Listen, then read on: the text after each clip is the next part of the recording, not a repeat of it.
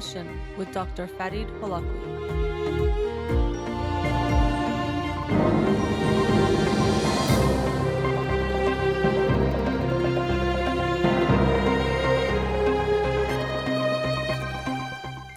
Good afternoon and welcome to In Session with Dr. Farid Holakwi. I'm your host, Dr. Farid Holakwi, and I'll be with you for the next 2 hours here on Radio Hamra. Studio number to call in, 310-441-0555. I'm a licensed clinical psychologist, so you can call in with any questions related to clinical psychology, including any emotional or psychological issues, parenting issues, and relationship issues as well. You can also follow me on Twitter or Instagram or like my page on Facebook to get updates on the show or suggest topics or books for the program. And the shows are uploaded at the end of each week to my SoundCloud page and free podcast on iTunes. Again, the studio number 310-441-0555. Before I begin, I wanted to announce my next seminar. It'll be next Sunday, not this Sunday, Sunday, June 24th from 3 to 6 p.m. at the Olympic Collection. The topic will be success. Very much looking forward to this seminar. I'm going to talk about what success is and what it isn't, and how we sometimes have some misconceptions of what we think a successful life will be. And because of that, when we achieve what we think is success, people end up not being very happy or satisfied with their lives. So I'm going to talk about what it is and what it isn't, and also how you can try to create that type of a life for yourself, a successful life. Tickets are $40 at the door at the Olympic Collection. Again, that's Sunday, June 24th from 3 to 6 p.m. Hope to see you there. I'll announce the book of the week for this week. It is a non-psychology book, science book, Astrophysics for People in a Hurry by Neil deGrasse Tyson.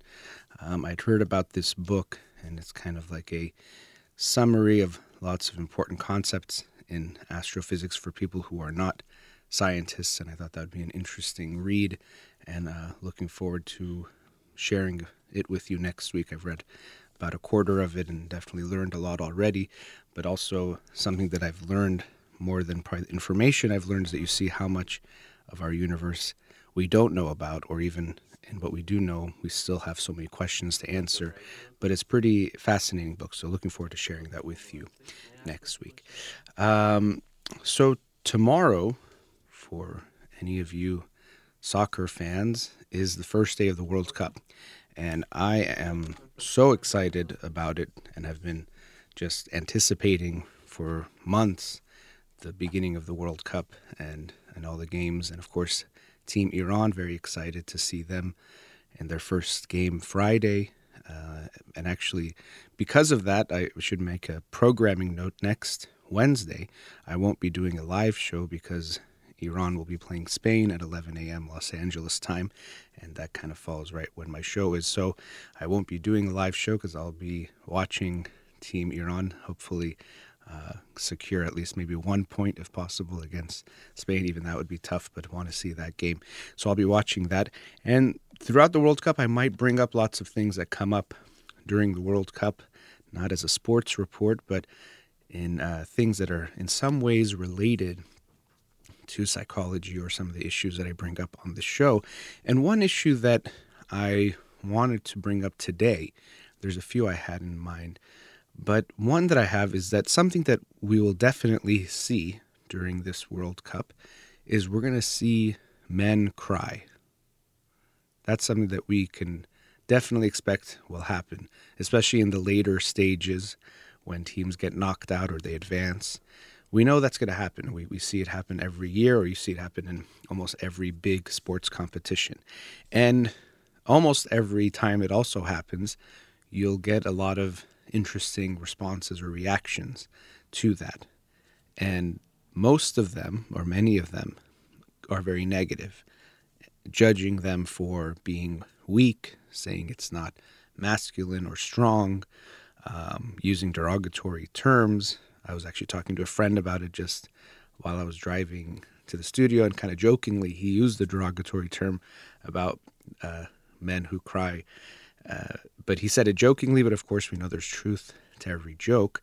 And this is a big issue for me because I think this has a lot to do with some of the mental health issues that we have that especially affect men, but of course could be for both men and women, but especially when it comes to men and how we have some cultural norms and gender roles or ideas that men should not express sadness or should not cry, because crying is a sign of weakness and it's not masculine, and therefore a man, a true man, is not going to cry. Now, first of all, this wasn't always the case. It wasn't always that men crying was seen as a sign of weakness.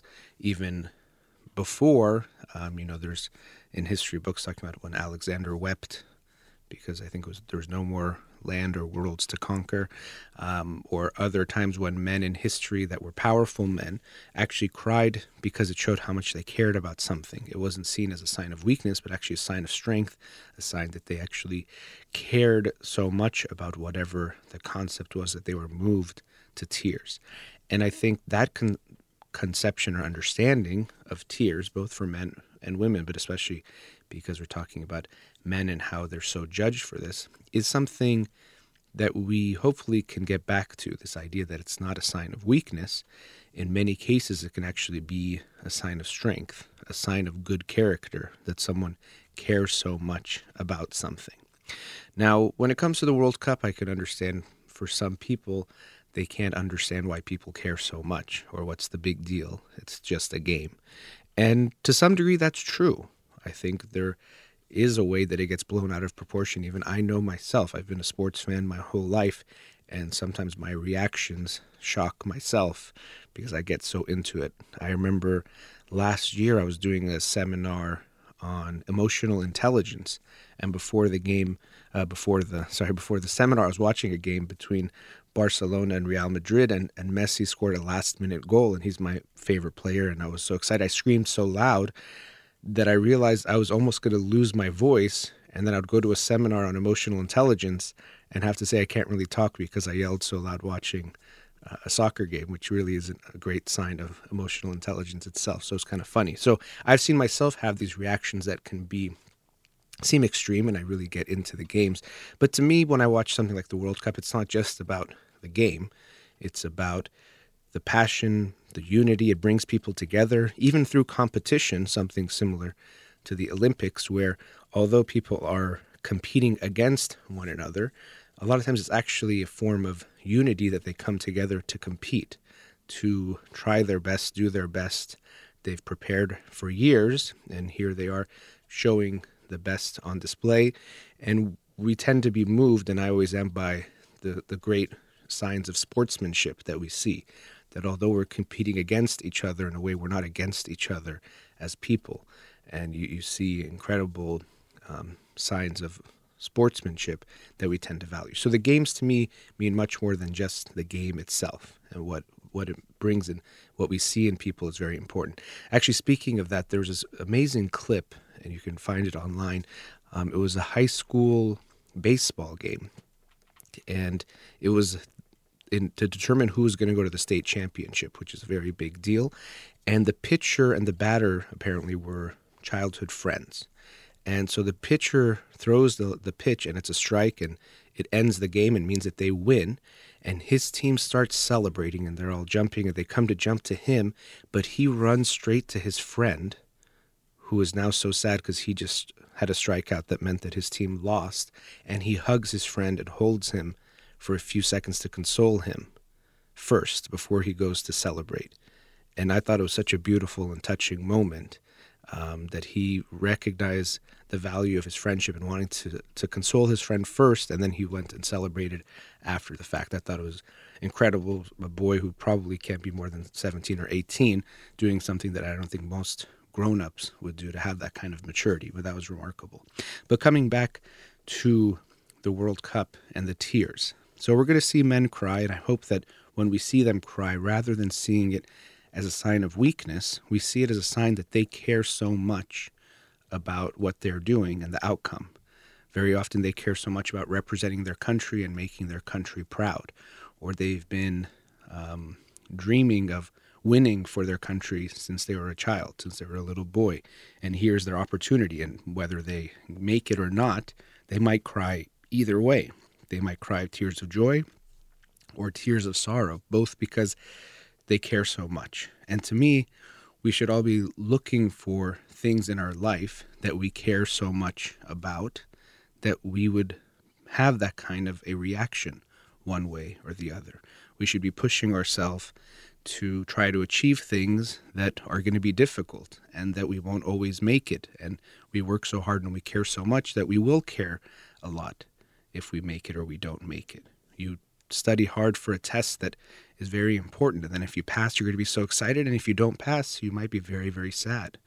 But the important part is that you pushed yourself to take that test, to study, prepare, and take the test, to be in the arena is what we want to do, to make that choice.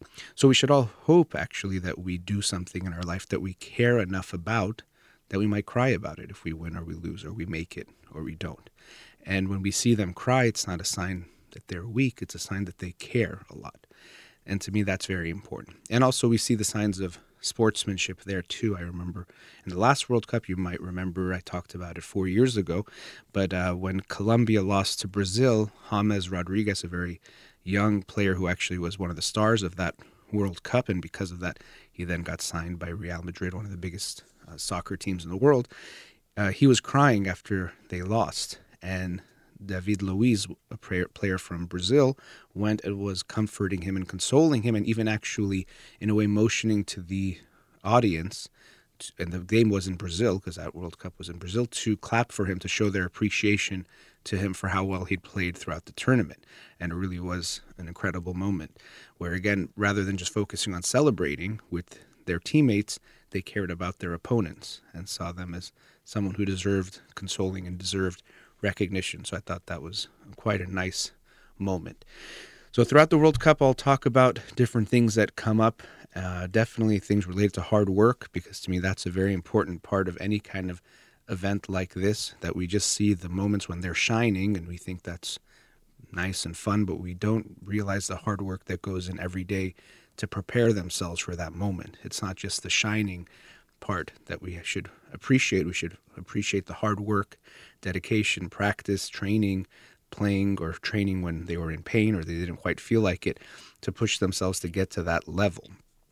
That to me is what's even more worth recognizing than just what happens in that moment. So if you're like me, hope you enjoy the World Cup. It's one of the best months every 4 years that we get to experience. And of course, we'll be rooting for the Iranian team. They have a tough group, but they play the games to see what happens. So let's see what they can do. But let's get to our first commercial break. Studio number 310-441-0555. We'll be right back.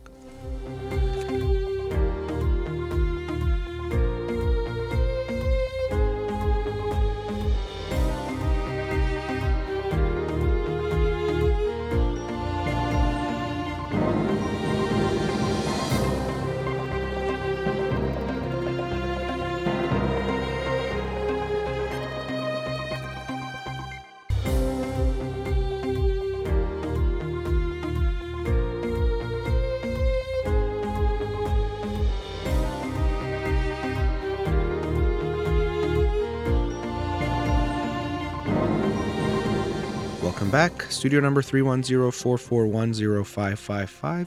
Let's go to a caller. Radio Hamra, you're on the air. Hello, Dr. Farid. Hi, thanks for calling.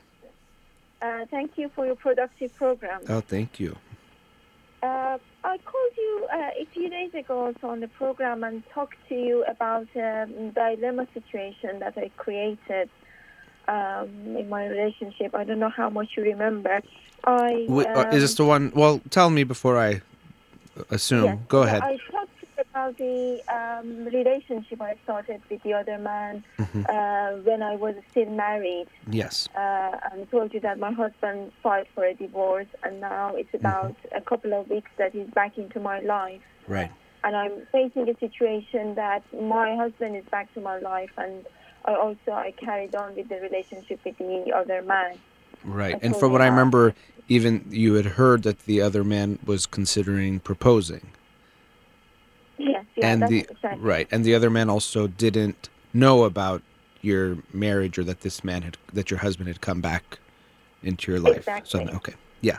So I remember, yes, you were in a very tough position. And also, even though I might remember some of it, we'll reopen up some of it because someone listening might not have heard the call or remember what we talked about. So we'll go over some of those things. But okay, so your situation is you were married for, was it maybe like 8 years, something like that?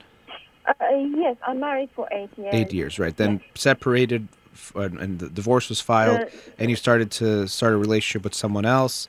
But now your husband has come back and wants to be with you, and now you have this dilemma of, first of all, who do you choose? And actually, I know it could seem like you have two choices, either your husband or this man, but even neither of them is also obviously a choice.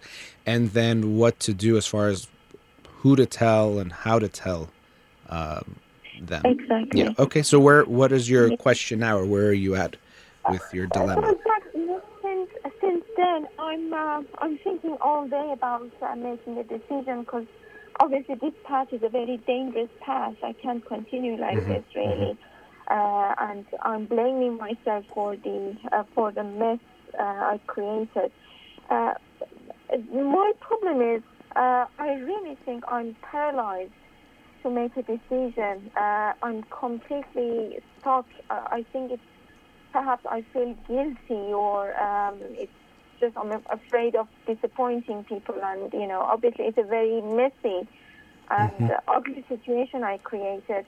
But first of all, when I'm trying to think, I can't even choose, and I completely appreciate last time you said that maybe it's best to not coming back to either of them, because obviously I have damaged both relationships, and I wish I could do that. I wish I could just walk away from both, but I think it's just a bit too late for me to do that, really. Well, you obviously can. That's why, I get that you're in a tough situation, and I think the reason why it's a hard decision and hard situation to be in, and I'm glad you acknowledge you've helped create it, but no matter what you choose, it's going to be hard. And I think that's why you want to avoid making the decision, because no matter, I know you said, you have guilt and you don't want to hurt anybody, but almost no matter what you do, people are going to be upset and hurt.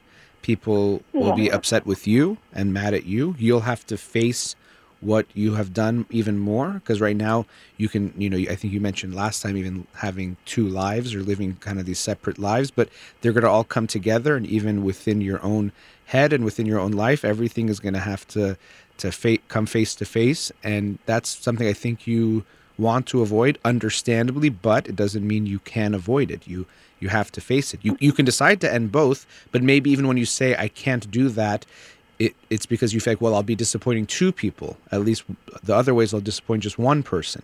And that's why what is very important for me is that you first think about what you want.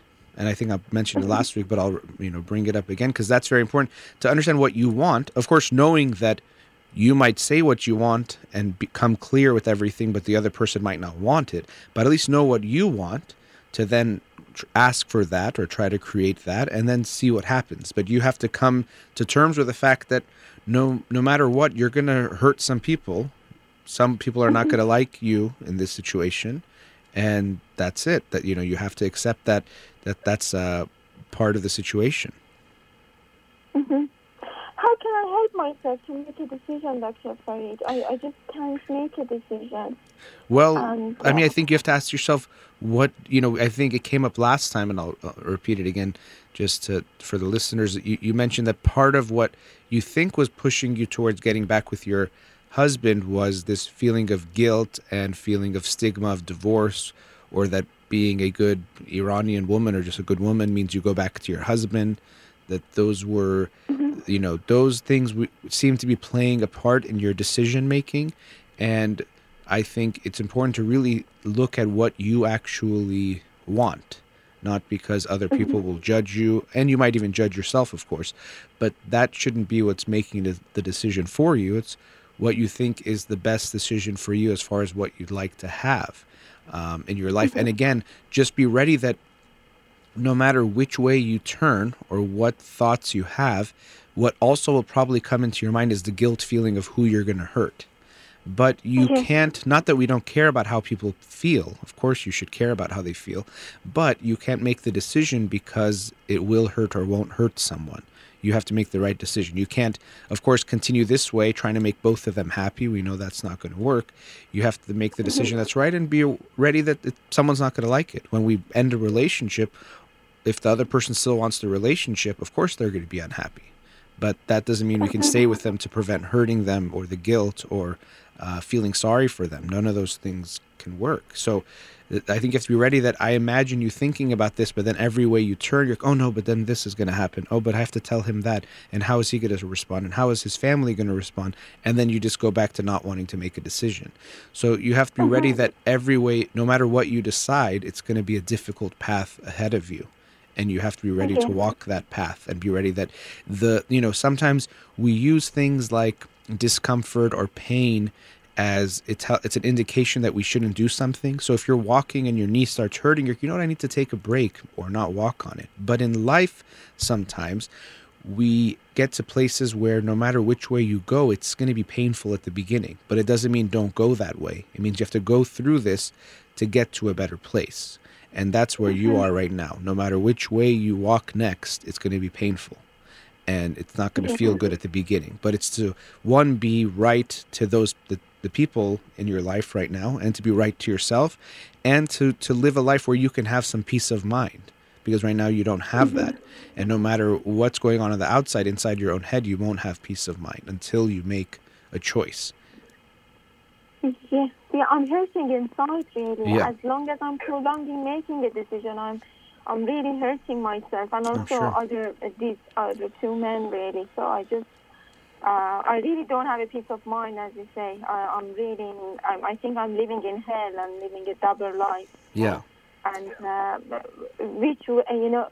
when I look at my husband, I'm afraid of going back to the same problems and the same resentment over these 8 years.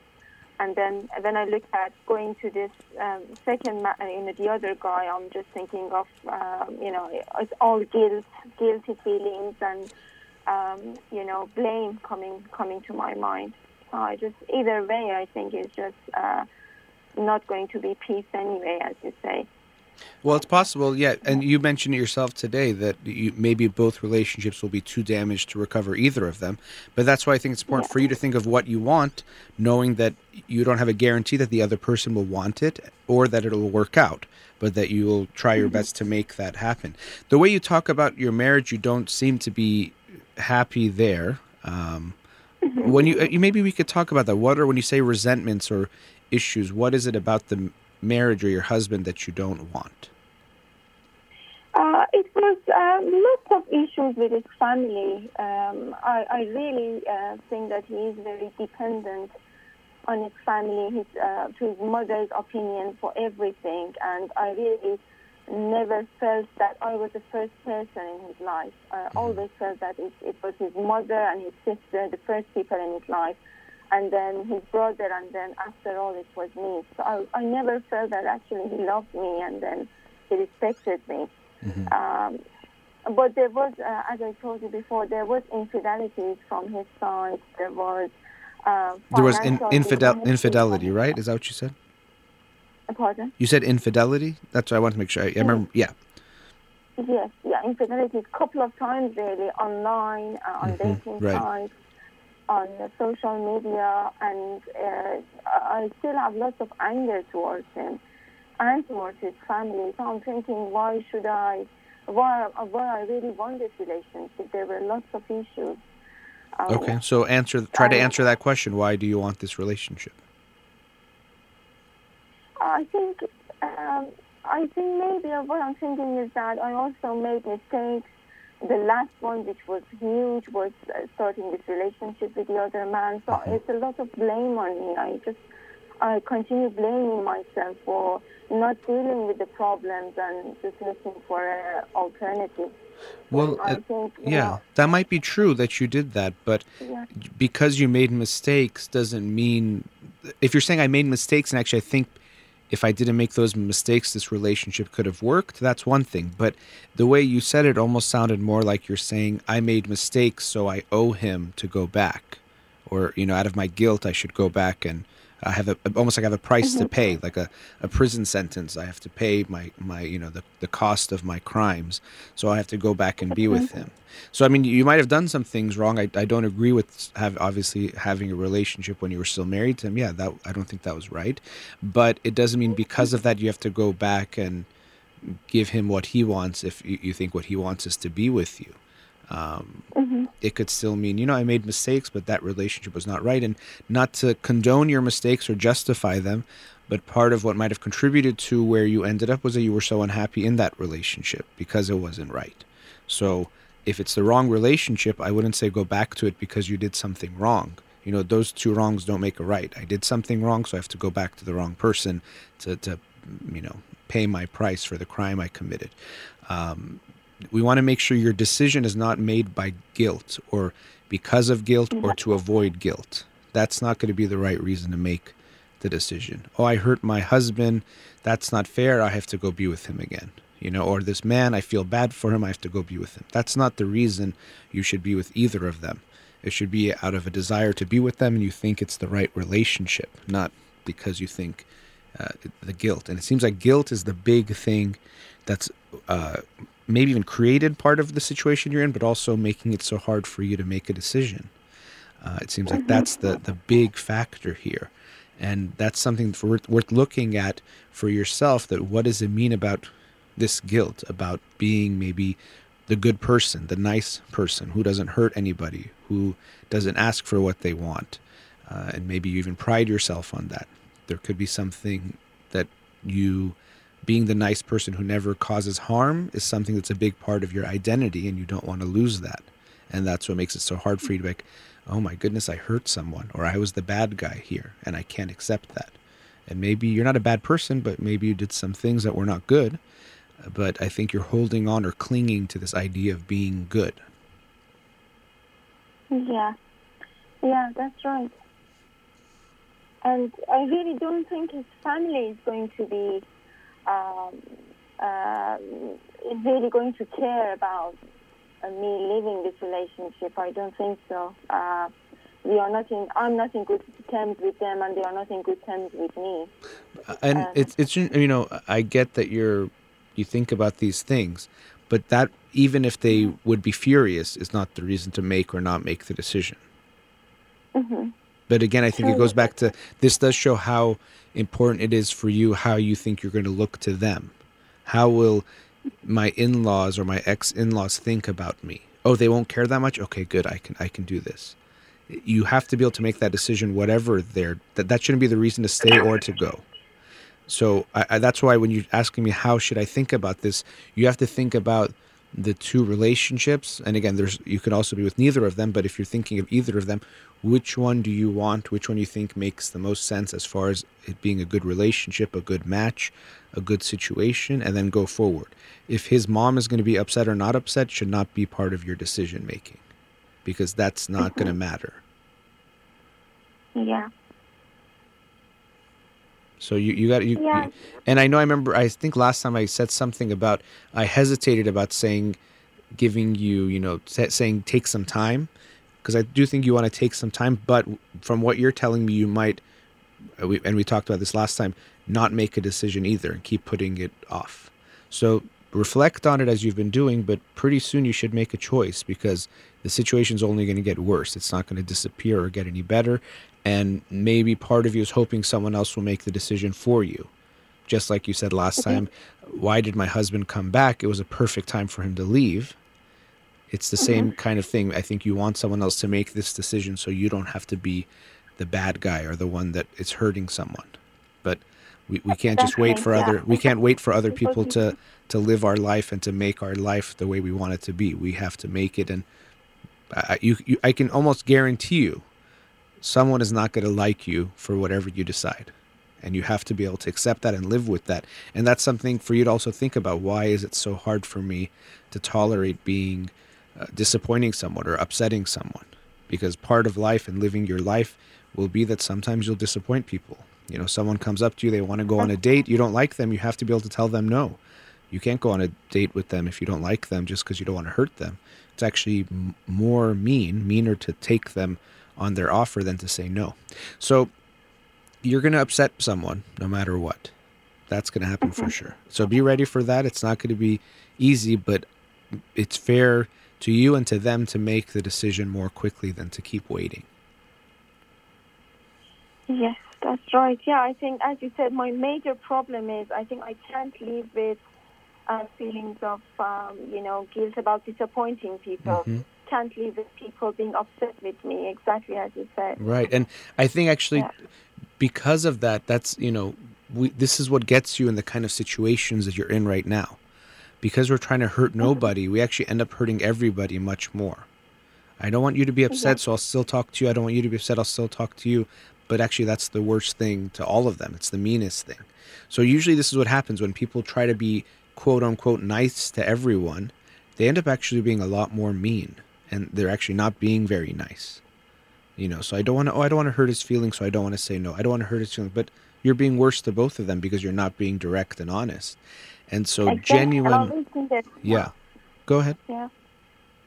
Yeah, as you say, I'm wasting his time, exactly, especially the other man.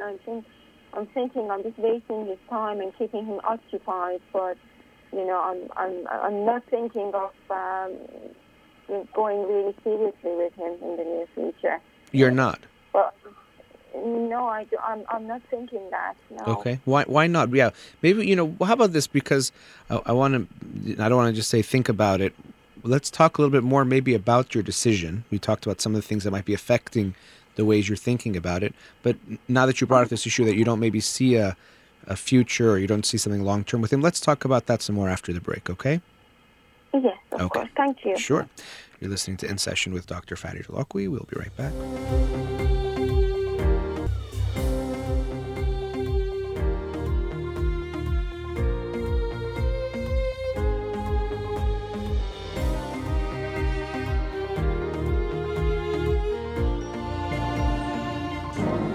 Back before the break, we were with a caller. Let's go back to her now. Caller, are you still there? Hello, yes. Okay. So we're talking about the dilemma that you find yourself in, that you, your husband, or almost was ex-husband, but he came back into the picture, but you had started a relationship with someone else.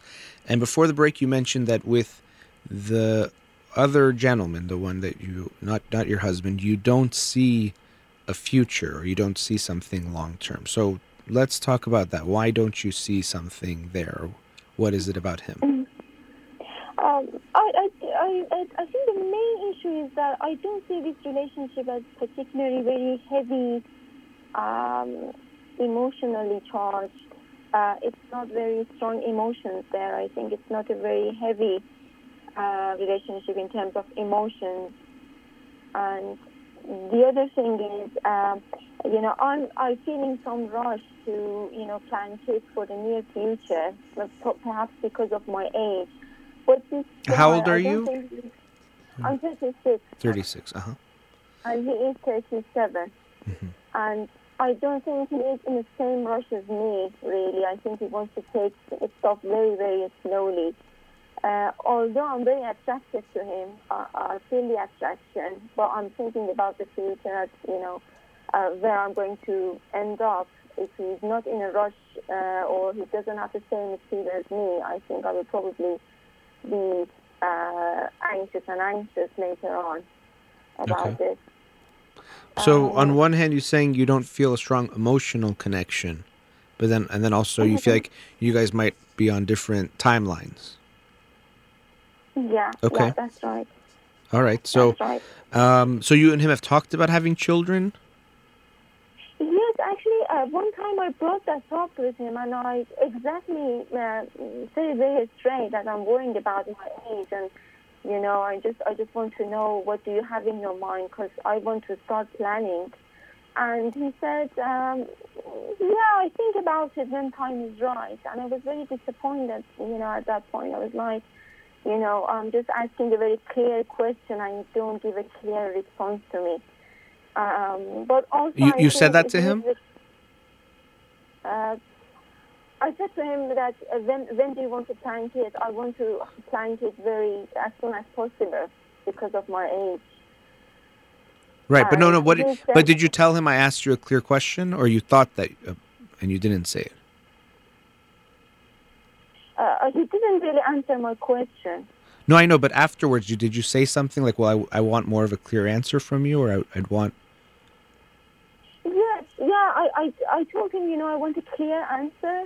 Okay. And he said, yes, I want it, but when time is right. And I was like, I felt like it's definitely not going to be in near future anyway, because you're not really giving me anything. Well, but he's kind of... That's not so clear. Things were, to me, necessarily that wasn't so clear. It could mean he just doesn't want kids, or he doesn't know, or he felt like a pressure and he didn't know what was happening with you and him, and you wanted to have kids soon, and you guys haven't even obviously gotten engaged or married. So it's not very clear. So that's one thing. It would be important to figure out. But when you say emotionally you don't feel something, because I feel like you mentioned not feeling emotionally close to your husband either. Yes, both of them. I think with both of them, this is the same problem. Okay, so what is the problem? I think neither of them are particularly heavy on emotions and stuff. Sometimes I feel like he is distant as well, but not as much as my husband. Definitely not to that extent.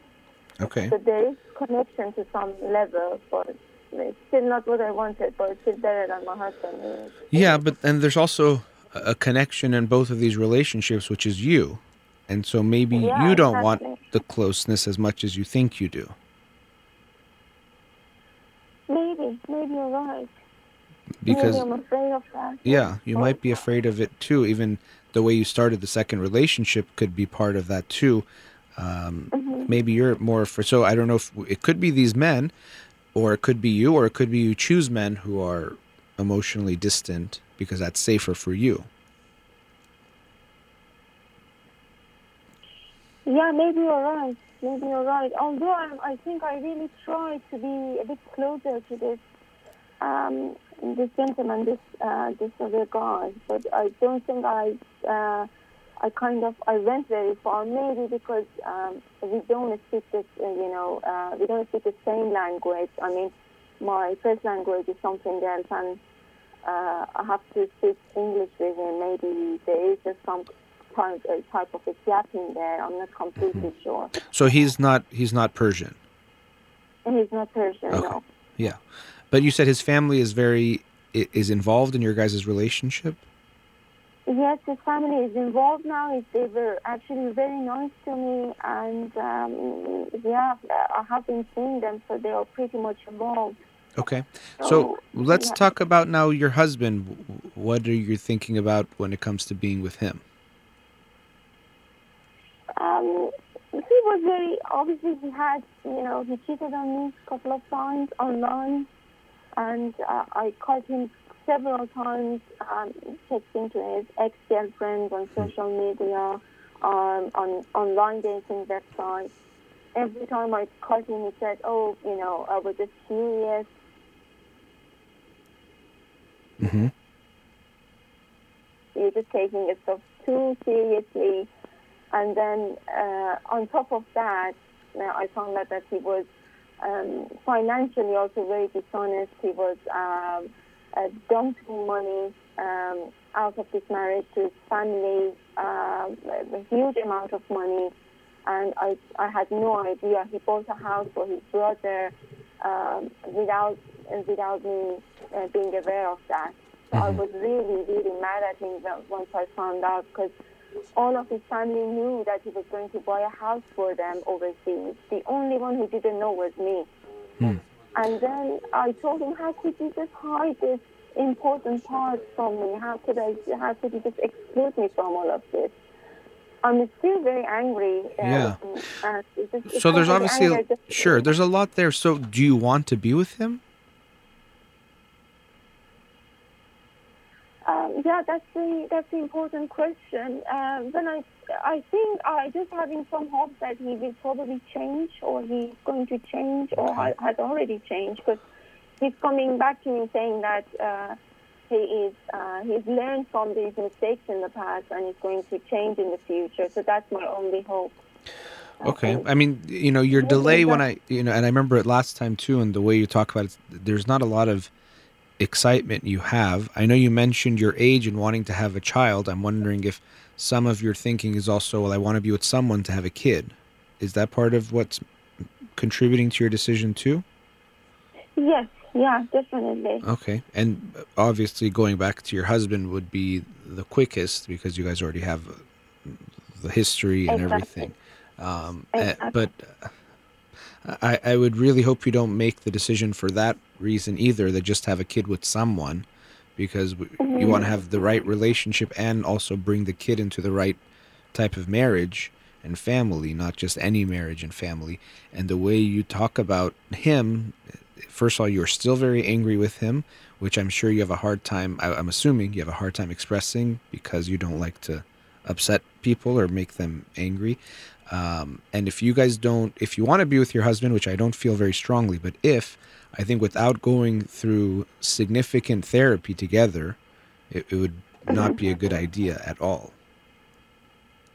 Yeah, yeah, I hear you. Yeah, I feel like if I'm very aware that going to have a kid or wanting to have a kid should not be the basis of making a decision and going back to my husband. I appreciate that.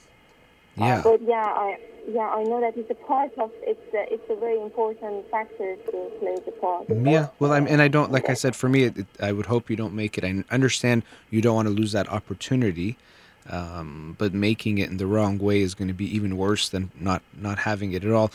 I also, when you say, you're hoping that he's changed or hoping things will be different, we can hope for things to change, but we have to do the work. The hope itself is not worth anything.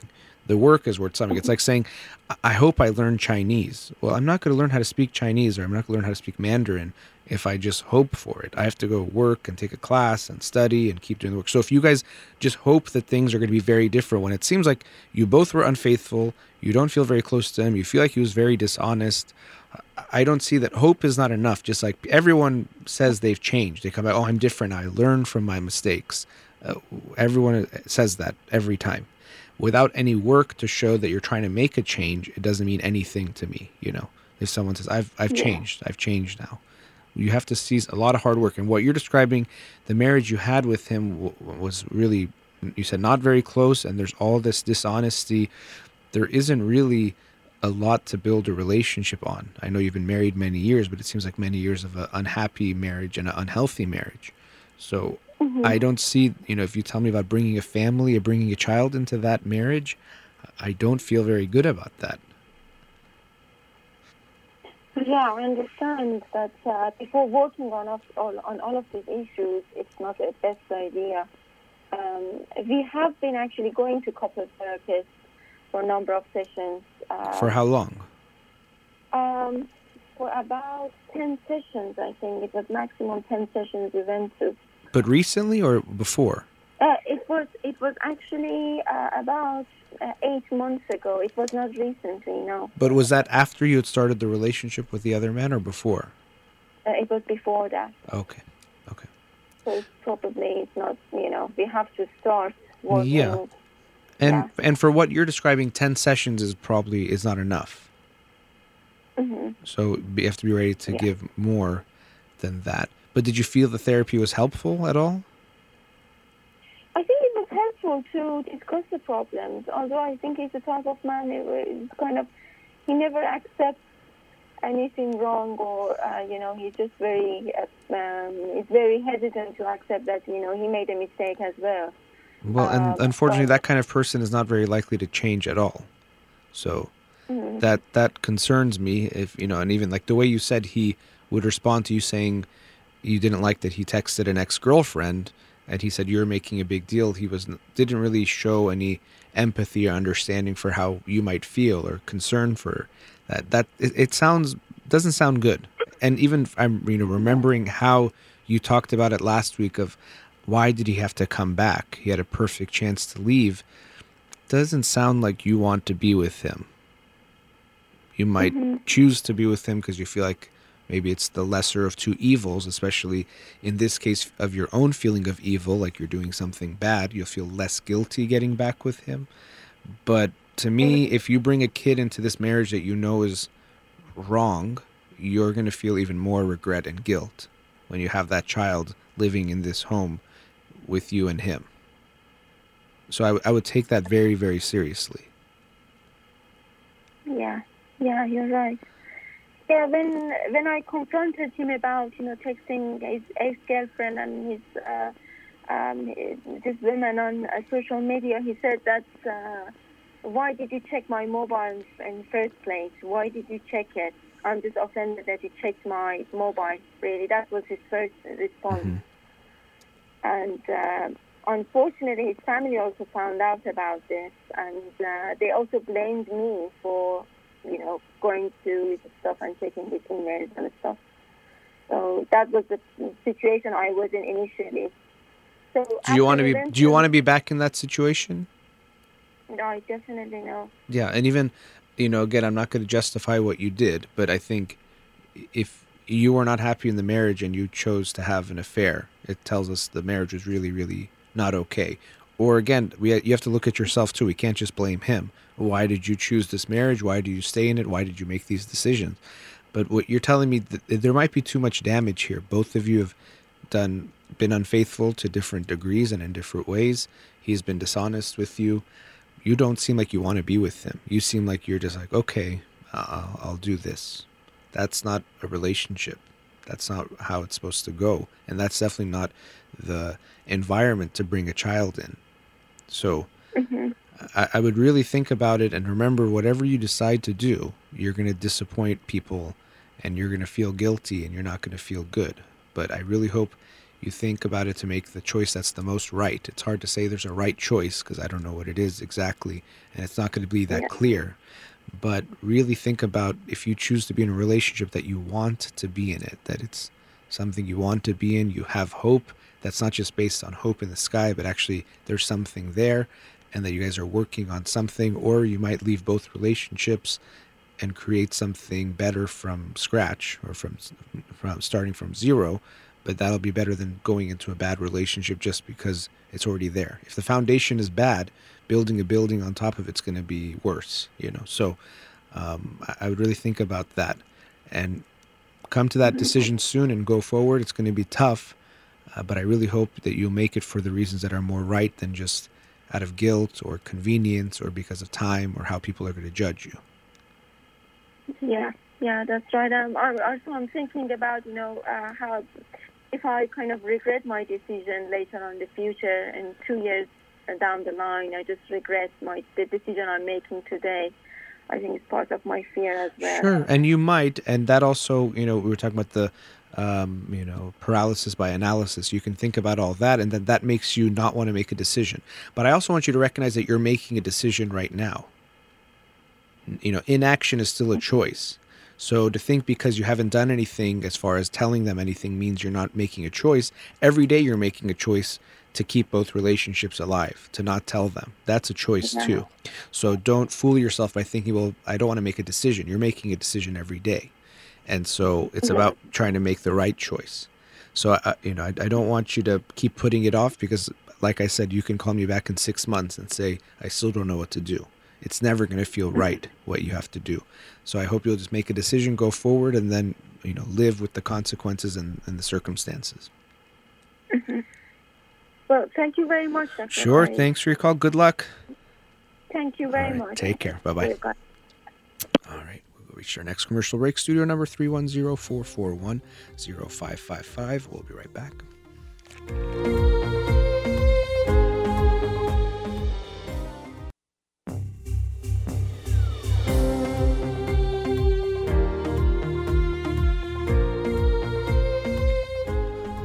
Welcome back. The last caller, this idea came up with this issue of trying not to hurt people or trying to make a decision that hurts nobody, make everybody happy, and trying to be nice. And I don't want to talk specifically about her, but it did make me want to talk about this issue of trying to be nice, which many of us think is the good thing to do, is to be nice. And by nice, usually what we mean is don't say anything that hurts anybody, don't make any decisions that nobody likes, don't make any jokes or comments or opinions, don't disagree. Basically, it's avoiding all conflict or any kind of confrontation at whatever cost. And we think this is being nice.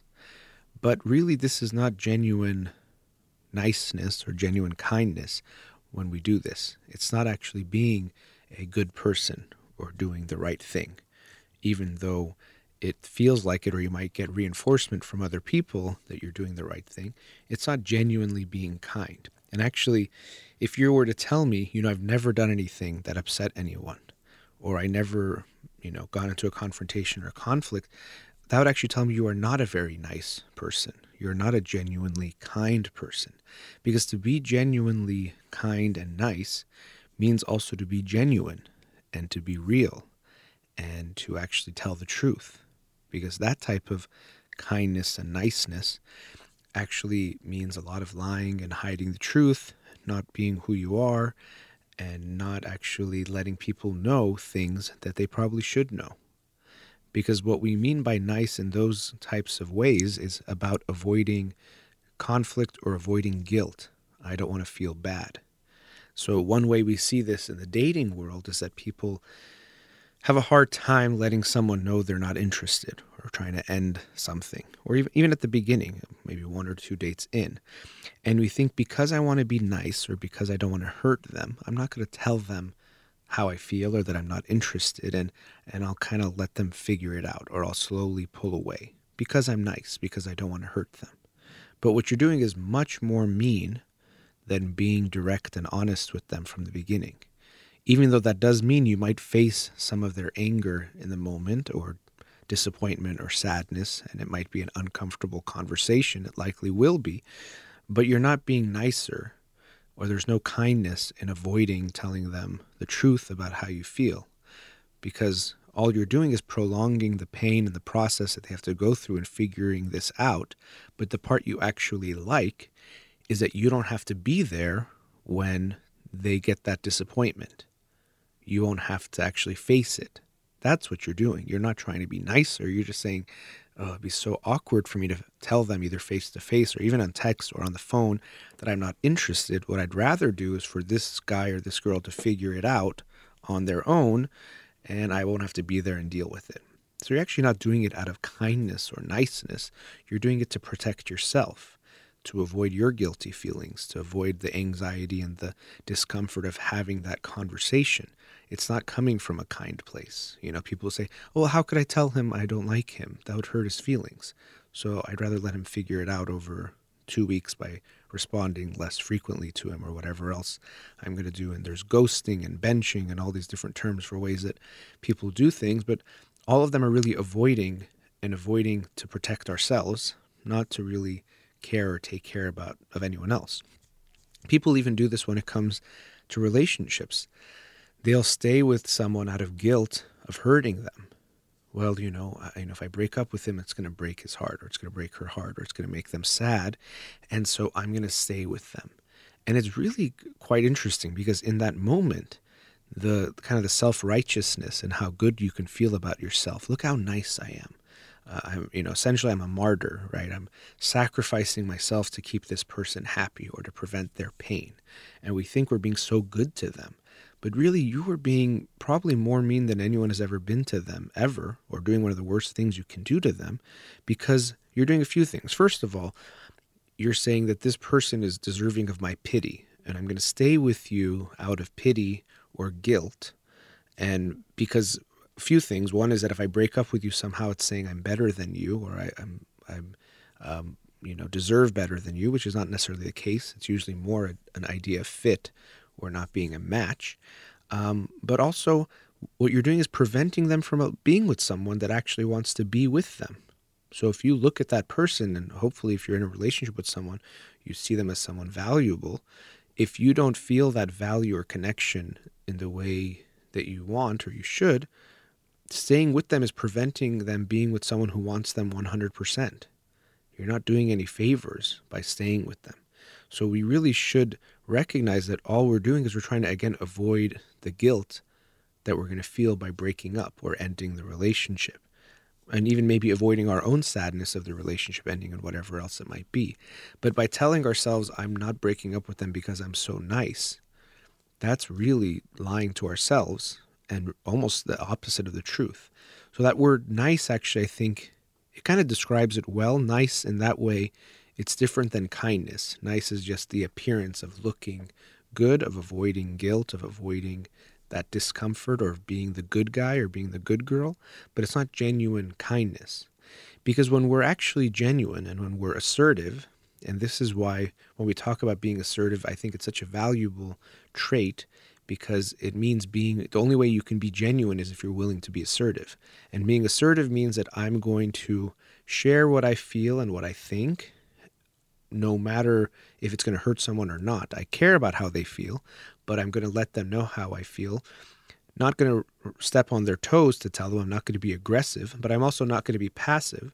I'm just going to let them know how I actually feel, knowing that it could lead to conflict and confrontation, because people have differing opinions, they have different wants and desires, and they're not always going to match up and align the things we want and someone else wants. And because of that, there's going to be conflict, but I'm going to be real with them. And this is a problem that a lot of people have if they are passive and you try to encourage them to be more assertive. One of the reasons they're being passive is because they're trying to avoid conflict. And so you say, being assertive is good, and we should try to strive towards being more assertive. And when they start to be more assertive, they have more conflict all of a sudden, like, hey, you told me this was a good thing, and now I'm experiencing conflict and all these things that I didn't want to experience, so it's a bad thing. But that's because your idea of conflict is that it's a horrible thing, that I'm guilty if I do something someone else doesn't like. I'm a bad person if I upset someone or don't give them what they want. But that's not true. And you're not being a good person by giving someone what they want when you don't want it. And most people who are nice in this way, who are not assertive, in these moments they can seem very nice and people might praise them for it. But what you see long term is they build up resentment towards the people that they are being so nice to, because they keep doing things that they don't want. They keep putting away their own feelings, wants, and desires and take care of other people and do what they want. And they get very little recognition. And when you set up a pattern, most people follow it. If you keep saying, hey, I'll do this for you, I'll do this for you, I'll do this for you, people start to think, hey, she likes to do it or he likes to do it, so okay, no problem. Yeah, thank you. And they don't think about changing the pattern. But you start to get upset because you're like, this is so unfair.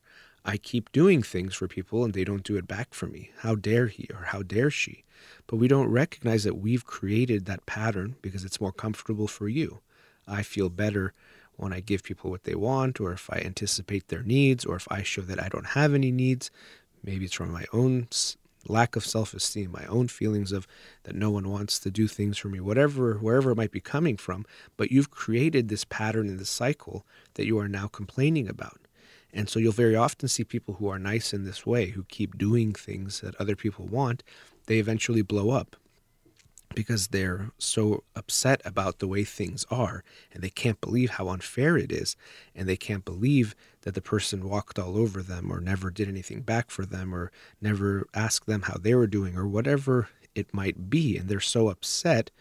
So we see that they actually weren't being kind because they didn't want to do it and they didn't feel good about it. They actually felt bad about it.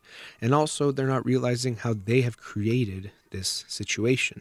They've created the conflict, or this now internal conflict, and the resentment that they're having. So being nice is a very dangerous thing when it's nice in this way. And being nice is not something we should strive towards. To be actually a genuinely good person, you're going to have to upset people sometimes. You're going to have conflicts. And most people actually want someone to be genuine with them, so they know what they're feeling and thinking. If you are so passive and always telling people you're happy or you're okay or you like anything, they never really know, are you happy or unhappy? Do you like what we're doing or you don't like what we're doing? Are you okay with what I said or you're not okay with what I said? And that's a lot harder to deal with than someone that says, you know what, I didn't like that. That kind of bothered me. Or I don't want to do that today. I'd rather do this. What do you think? Let's talk about it. That's actually someone that you can rely on and count on and feel like you genuinely know. So we have to get rid of this idea that being nice is a goal that we want to achieve, and we want to move towards being genuine. And then by being genuine, you can express genuine kindness. I'm saying this nice thing because I feel it and I want to say it to you. I'm doing this nice thing because it feels good to me, irrespective of how you're going to actually respond to it. I want to do this kind act. That's genuine kindness, when we are actually detached from the response we're going to get. But if I'm being nice to you, so that you'll like me and be nice back to me, that's not genuine kindness. That's doing something to get something back. That's an exchange. Kindness and niceness are very different, and we want to move towards being more genuine, being more real, and away from just trying to be nice and make sure we don't make anyone unhappy or avoid conflict at any cost. Because what you end up doing when you try to be nice in that way is that you'll find that you can't make everyone happy. It's not going to work. And even more important than that, you're not going to be happy. You're not going to feel good because your own needs don't get met. Your own feelings don't get valued. Your thoughts and ideas don't get heard. And you're going to be unhappy and start to resent the people around you. So we want to make sure we're not just trying to be nice for niceness' sake, but genuinely be genuine and show genuine kindness. All right, we've reached our next commercial break. Studio number 310-441-0555. You're listening to In Session with Dr. Fadi Holakwi. We'll be right back.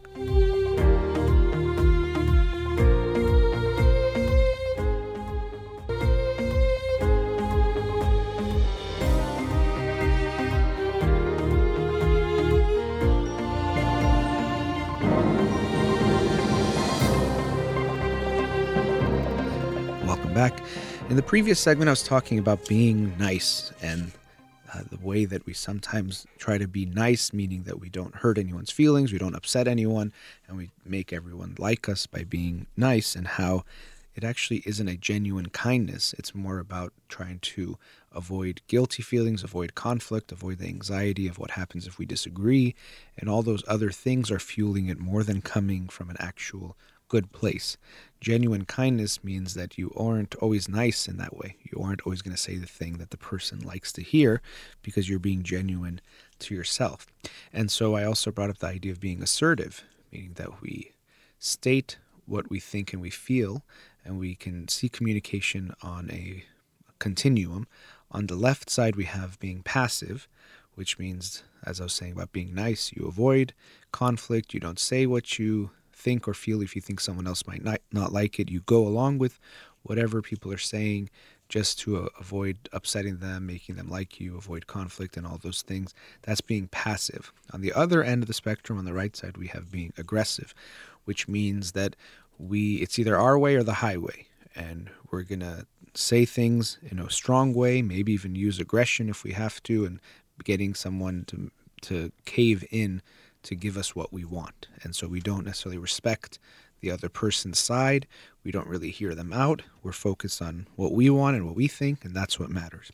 But in the middle, we have being assertive, which means that I'm going to state what I think and I feel and I want in a respectful way. I'm not going to step on anyone's toes, but I'm also not going to let anyone walk over me either. This is what I think and I feel, and I think it's valuable. And I also think what you think and feel is valuable, and I want to hear that. So there's an openness and an exchange. There isn't one person being better than anyone else. Everyone is equal. And actually, if we look at what will allow you to be assertive, or what has to be underneath that, is this idea that all people are equal, that everyone you're interacting with is equal, so their thoughts and their feelings and ideas are worth being listened to and worth being respected, and every person deserves to be respected. If you're passive, in a way, you're saying people are better than you. Their ideas are more valuable than you. Your feelings don't matter. Their feelings matter more. Your ideas don't matter. Their ideas are more right or better. And so there's this idea that you're less than others. When people are aggressive, even though I would say that it likely comes from a place of insecurity, but nonetheless, when you're being aggressive, the way you're at least communicating is that I'm better than you. What I have to say, what I think, what I feel is more important than what you think, feel, and your ideas. And so the way I present them is in a way that what I have to say is more important than you. What I feel is more important than what you feel. What I think is better, more important, and more right than what you think. And that's the aggressive mindset.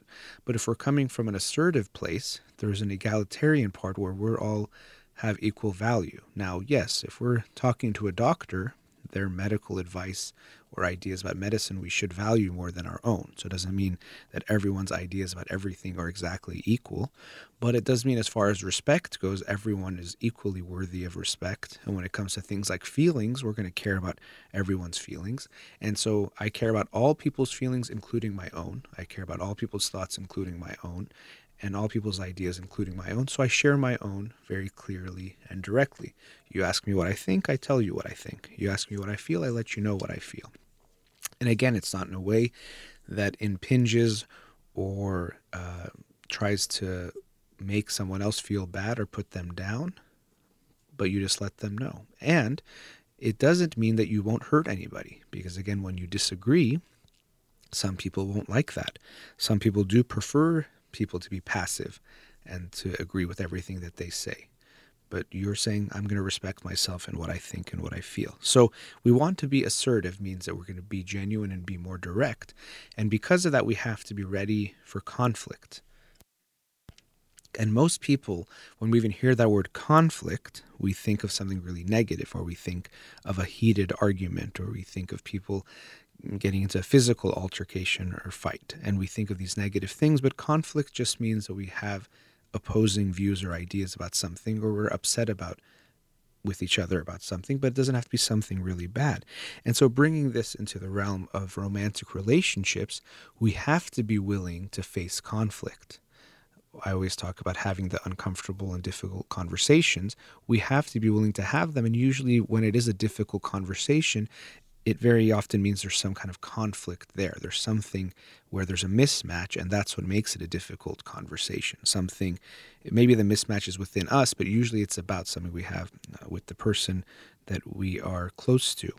And in the book that I just talked about on Monday's show, I think it was The Science of Couples and Family Therapy by John and Julie Gottman. One quote they had that I actually really liked was from a psychologist named Dan Weil, and that was, choosing a partner is choosing a set of problems. Let me say that again. Choosing a partner is choosing a set of problems. And so basically what that means, what that means to me, is that no matter who you choose, you're going to have some issues or problems with them. Maybe with one person, you won't have a certain conflict, but with someone else, you would have something that would conflict. So some of that conflict is going to come from you, some of it's going to come from them, but especially it's going to come from the match and mismatch between you and them. If you're both very on time everywhere you go, okay, then that probably won't be an issue. But if one of you is very big on being punctual and on time and gets anxiety about being late, and the other person is chronically late everywhere they go, well, then you're going to have an area of conflict with them there. And that's kind of how it goes. So no matter who you're going to be with, there's going to be conflict. There's going to be issues. And actually, the Gottmans talk a lot about our resolvable and unresolvable conflicts, or solvable and unsolvable conflicts. And what they have found is that it's not that happily married couples resolve every single fight that they have, or that every issue they have, they come to some agreement where they both see it the same way. They actually find that happily married couples tend to have some unsolvable conflicts, some issues that are always kind of just there. For example, this can be one of them, like what I said, being on time and being late. They try to work on it, and they seem that they can't see eye to eye, or they can't make things work, and it's just something they might always deal with, and that can be okay. It's whether or not your unsolvable conflicts are big enough that they make the relationship unable to continue, and also if both people can actually at least respect the other person's view or the way that they are. Even if I don't agree, I respect that you see things differently. And what the Gottmans also talk about is underneath these unsolvable conflicts, usually there's something deeper about the person's dreams or meaning of life, or what means something to them. There's something deeper usually going on than just what's on the surface. And what can be important is for a couple to dig a little bit deeper, ask each other, and genuinely want to know, what does this issue mean to them? Why is it so meaningful to them? And sometimes that itself can be eye-opening and give some perspective that can be helpful. It still might not fully resolve the conflict and mean that both people will see things the same way, but it can help them have a better respect for one another and understand why it means so much to them and why it's so hard for them to budge or see things a different way. But nonetheless, we have to be ready to have conflicts and fights and arguments. And rather than seeing these as negative things, which is what we usually think, we had a conflict, we had a fight, what we actually can hopefully see is that we can not look forward to them like they're fun, but almost, because they're going to help keep the relationship healthy and going and allow for you and your partner to get closer. Without those conflicts, without those arguments, you're not actually going to get to be very close with one another. So as I always say, it's not if you fight, it's how you fight.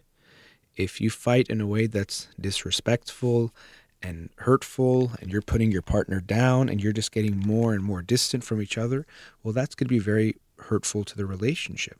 But if you can have arguments and disagreements where you're able to maintain your calm, you are able to maintain respect. This is very important. The Gottmans have this in their research a lot, where they find that the healthy and happy couples, even in a fight, they maintain respect for one another. It's very important. Some people think that, well, if you're arguing and fighting, you can say anything. And they say, yeah, I was fighting, and that's why I said that thing, or threw that thing at you, or I hit you because we were fighting, and it's okay. No, that's not the case. Even in the midst of a fight, you have to be able to maintain that respect for your partner. It's very, very important. Disrespect is poison to the relationship. It's going to damage it, and it can't survive if there is disrespect. If you have disrespect in your relationship, it's not going to last too much longer, or at least it won't be happily married. You might stay married, because a lot of people stay married in unhappy marriages, but you're not going to have a healthy and happy marriage once disrespect seeps into the conversations. But if you can maintain respect during your arguments, actually listen to one another, you can find that those are the things that will make you much closer. And you've probably experienced this if you've had a healthy argument or disagreement with someone, that afterwards you feel very close to them. You feel closer than you did before, because you've now actually understood one another better. Now I understand, oh, this hurts you. And not only this hurts you, but because we talked about it more, I understand why it hurts you. It makes sense to me. I feel like I understand you in a deeper way. And you can understand why I might have said or did what I did in a deeper way too. And because of that, we also can make changes that will be beneficial to our relationship as well. I won't hurt you in that same way anymore because I understand how it hurts you.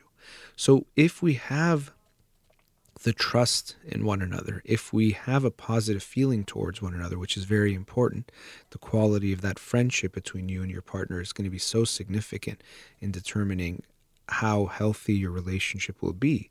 If I feel good about you and I feel that I can trust you and that you care about me, then when we enter the arena of conflict, I don't see you as my opponent or someone to be afraid of. I see you as my partner and my teammate. And it's not me against you, and we're trying to see who's going to win, who's better, who's worse, who's right, who's wrong, who's a good husband or wife, or who's the bad husband or wife. It's not me against you.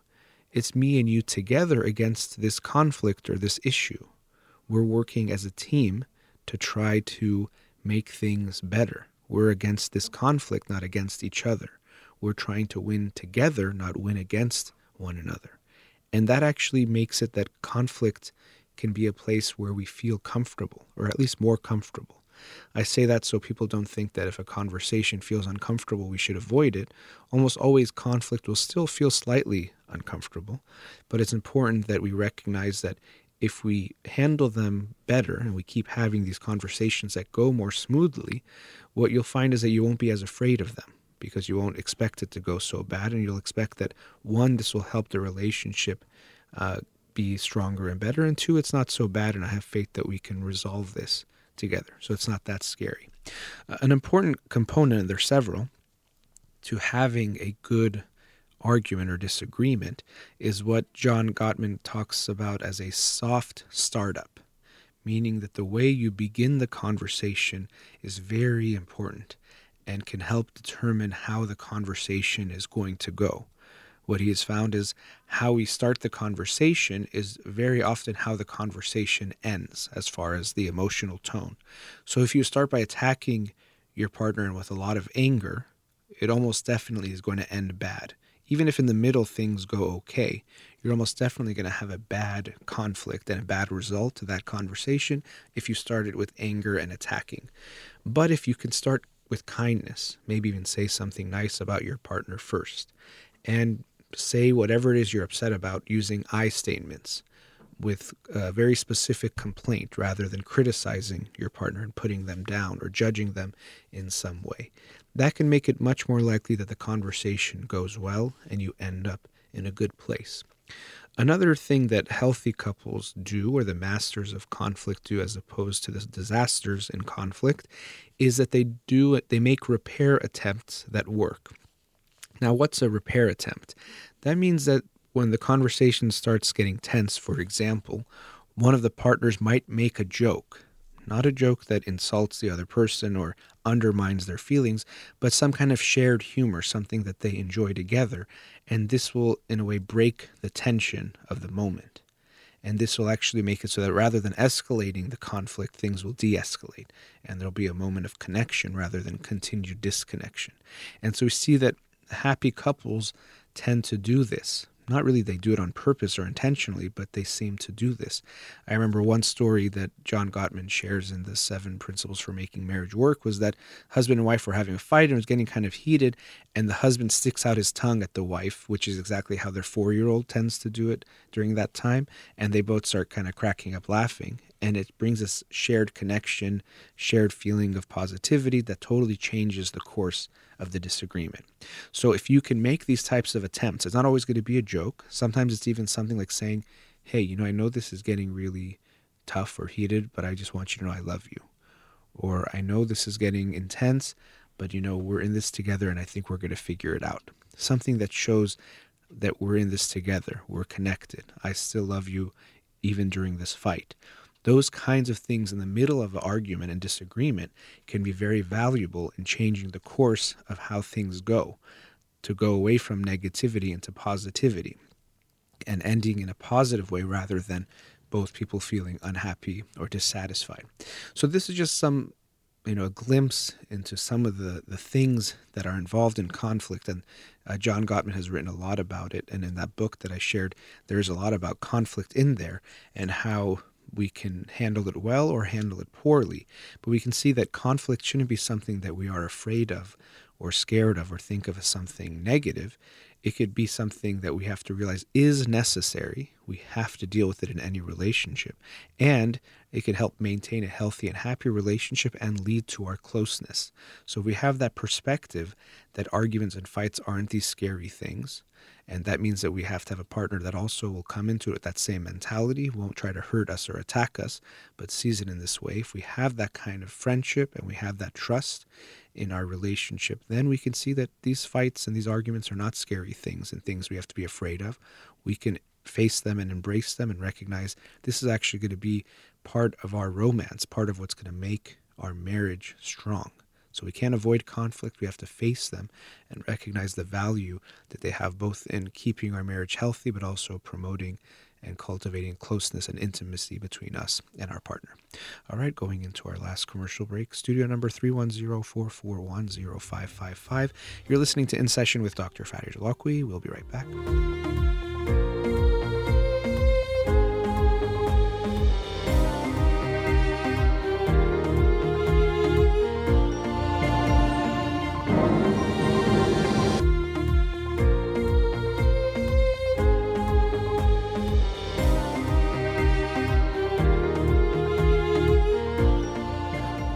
Back.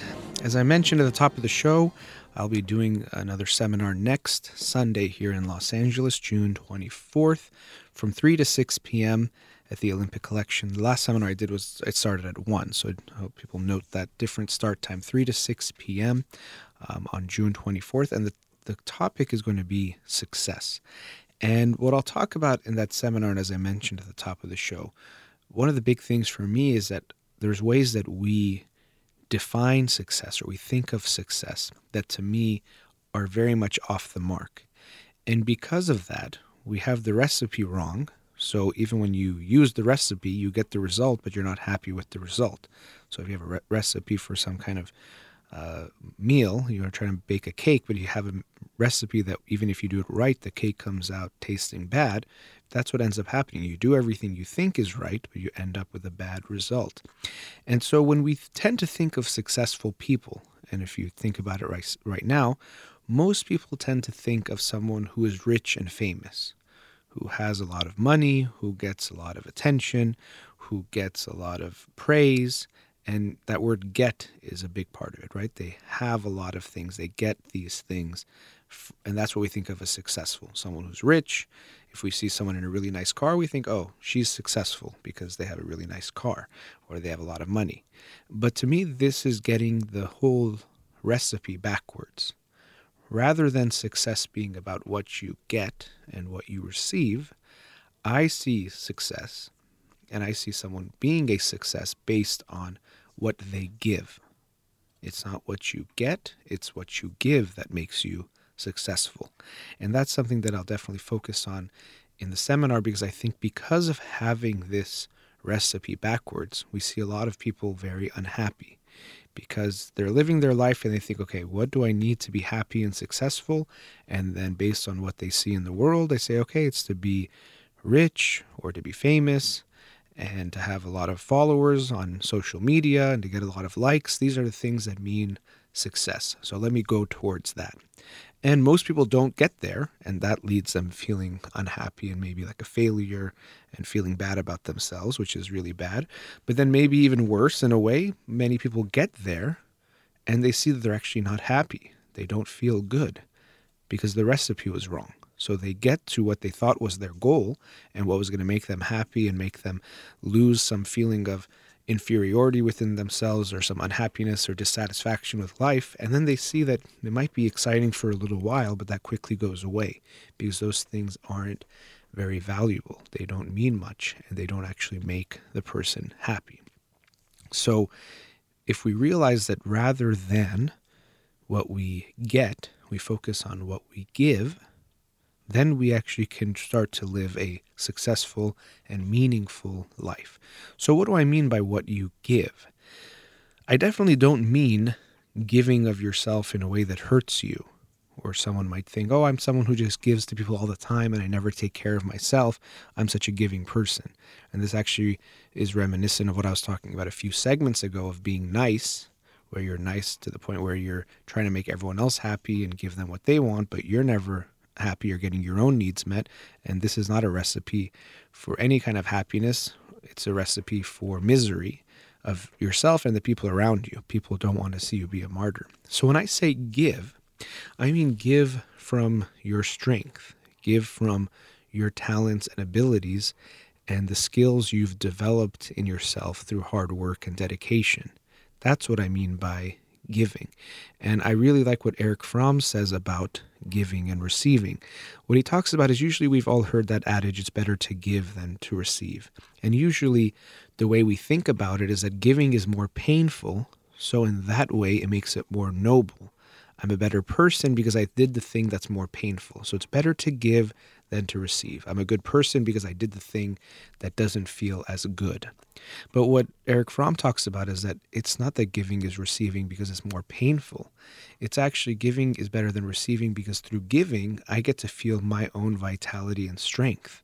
I get to feel good about myself in that way, that look, that I can give. And again, this is when we're talking about giving in genuine kindness. I'd like to give this to someone else. I'd like to do this kind act for someone else because it's part of my strength and ability. If I go and help someone with something, let's say push their car because it's stalled, in that moment, I get to feel the kindness of my action, but even the vitality of my physical strength that I could help them in this way. It feels good to feel that. It's not because it hurt for me to push their car that it feels good. It should feel good because I was helping them and I also got to tap into my own strength. So we find that what becomes meaningful and what makes us feel good is when we give, not when we focus on what we get. And we can think about someone who, for example, wants to be a singer. And actually, before I even get into that, one thing I should mention is that I don't see becoming rich and well-known or rich and famous, making a lot of money, as negative things. So I'm not saying that if you made money or if you have a lot of fame, that person is necessarily not a success. But what I'm saying is that that's not how we should measure success. So if we take two people who want to be a singer, they both probably would like to become well-known for being a singer, and that to me is okay, but their intention is important to me. If your intention is, I want to be a singer so that I get all this money and fame and people all know my name and I have millions of followers on social media and people want to be with me sexually and in relationships and whatever it is, they all want my time and my attention. I want to just get all that from people. That's one person. Another person might say, I want to be a singer because I think I have a wonderful voice.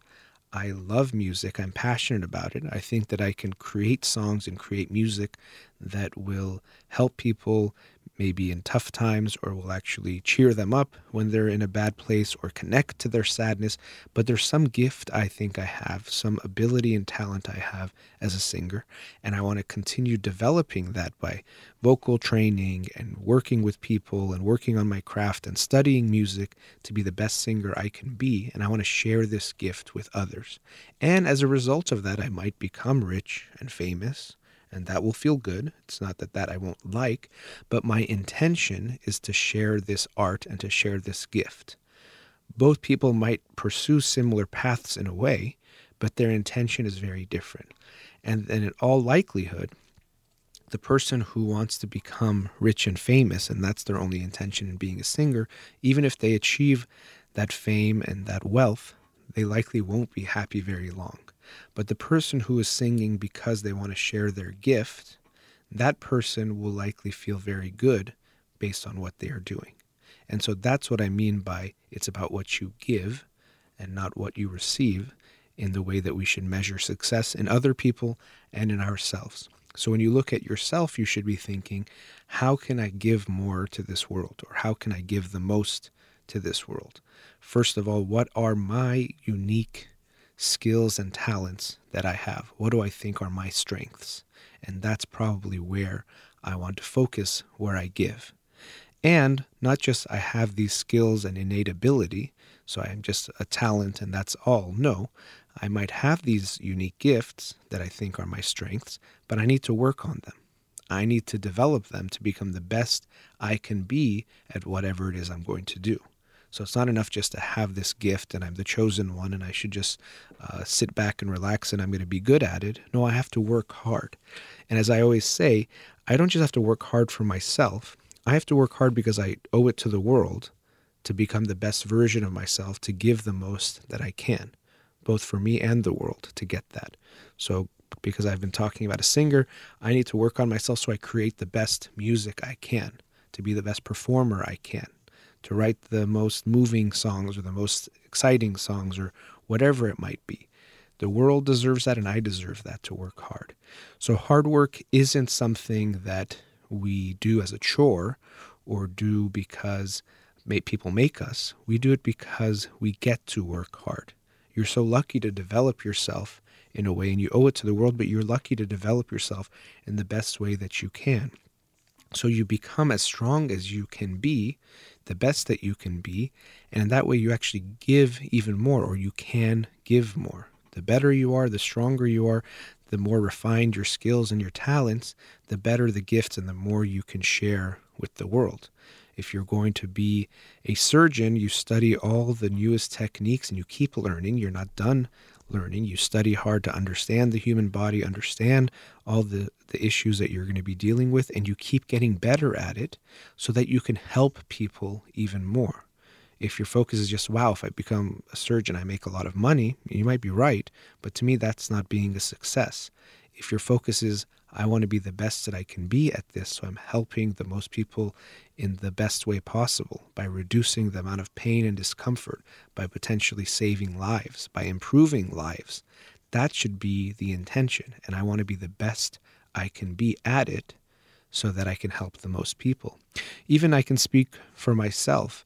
I find it very motivating when people sometimes will give me positive feedback or say, we find your show helpful, or we find that it's comforting to hear what you have to say, or you're trying to further reduce that stigma. And that always fuels me to want to work even harder, to study more, to learn more. And I know I can work even harder than I do, but it does push me to want to work as hard as I can to be the best that I can be in doing what I'm doing to help the most people, to try to create the most positive change that I can in the world, to help further reduce the stigma that's attached to mental illness that causes so much pain for people, that leads even to suicides that are preventable if we were able to talk. And so those are the things that motivate me to want to work harder, to keep trying my best, to do the best that I can, and to become the best that I can become, to do more and to help more. So when we shift our focus from trying to get to trying to give, and when we realize that when we close our eyes and we think of successful people, that unfortunately we tend to think of those who have gotten the most, who have the most money, who have the most fame, that we have it backwards. That really we should be thinking about the people who give the most. Who are the people that have contributed to the world? Who are the people who have developed their skills and talents and focus on giving to the world? That, to me, is true success. And when we do something like that, when we create that type of success, we create a life that is meaningful. We create a life where what we're doing every day means something and we value it. And that's what's going to lead to long-term happiness or a long-term good feeling. When I say happiness, it doesn't mean every moment you're just going to feel good. Not that type of happiness. But the happiness where there's contentment and fulfillment and you're living a life of meaning, where you feel good about your life. When you reflect on a day or a week or a month or a year, I'm happy with what I've done, the choices I've made, the things I've contributed, the people I've helped. That's what's going to lead to a feeling of fulfillment that's actually deep and meaningful, rather than the emptiness that we can feel when it comes to things like fame and money. There's not a depth in that that allows us to feel that we're living a meaningful life. Only when we do things that contributes to others, when we're living a meaningful life, will we actually achieve a contentment that is more long-lasting and fulfilling and will help us feel good. So in the seminar that I'm having, that's going to be the focus is on getting people to see what success is not, because what we tend to think of success is not really what I think it is, and what it actually is. And then also in the second half of the segment, focusing on living a meaningful life and helping us see how can we find that meaning in life to live our successful life. Because my successful life is different than yours and different from the person sitting next to you. Everyone has their own success or their own way of living a meaningful life that they need to find. As Viktor Frankl says, the meaning of life is not a question that we ask of life. It's a question that life asks of us to find the meaning in our life. So that seminar is going to be next Sunday, June 24th from 3 to 6 p.m. at the Olympic Collection. Tickets are $40 at the door. Hope to see you there. We've reached the end of today's show. Thank you to Rahman here in the studio and the callers and the listeners. You've been listening to In Session with Dr. Farid Holakwi. Have a wonderful day.